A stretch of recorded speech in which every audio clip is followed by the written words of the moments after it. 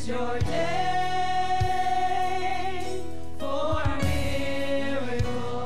Good morning. Welcome to Faith in the Morning. Something good is going to happen to you today, so expect miracles. Thank you for joining me today. Faith in the Morning exists to help you start your day with faith and encouragement, and that's exactly what's going to happen today.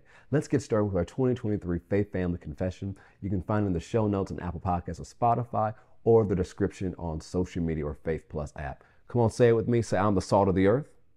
I'm the light of this world. Jesus said it, so I believe it. I'm a carrier of the glory of God. Today, I will experience the extreme goodness of God. Today, I make myself available for God to show his goodness to others through me. Today, I am increasing in influence. Today, I will see the goodness of God in my life. Today, something good is going to happen to me, so I expect miracles. Praise God. Go with me once again to Ephesians chapter 2.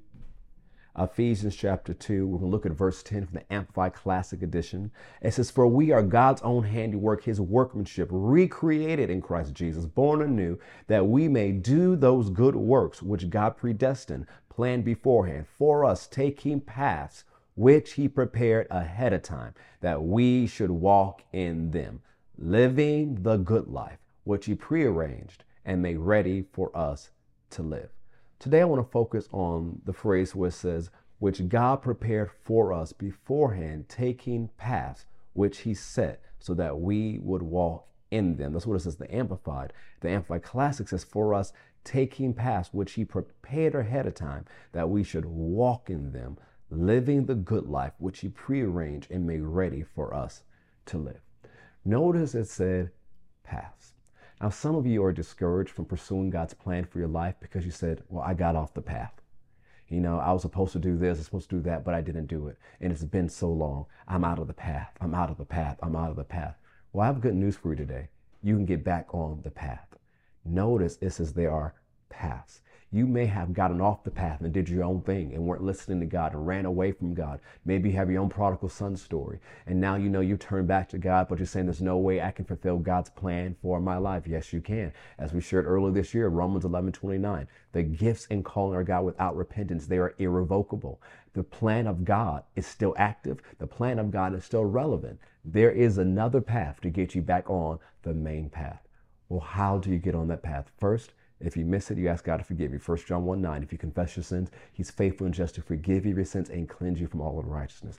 After you do that, say, well, God, show me how to get back on the path. And guess what? He'll do exactly that. Because Proverbs 3 says, acknowledge him and he will direct your paths. So acknowledge him today. He'll get you back on the path. It's just like a GPS. I like to say it this way, the mercy of God is like a GPS. If you're driving, your GPS is on and you get off the route, what does it do? It reroutes you.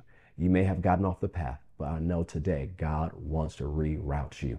No shame, no guilt. You are forgiven. The blood has washed away all your sins. It's time for you to do what God has called you to do. Let me pray for you before we go. Father, I pray for anyone listening or watching who may be struggling with guilt or shame or discouragement because they got off the path. I pray that they receive strength and encouragement today and that they take steps forward in the plan, that you open their eyes and reveal to them their next steps so they can fulfill your plan for their life. I pray for strength to come into them and that you renew their youth like the eagles and grant them an anointing that causes them to accelerate to be exactly where they're supposed to be. In Jesus' name, amen, and so be it. Thank you for watching Faith in the Morning. I'll see you next time. God bless.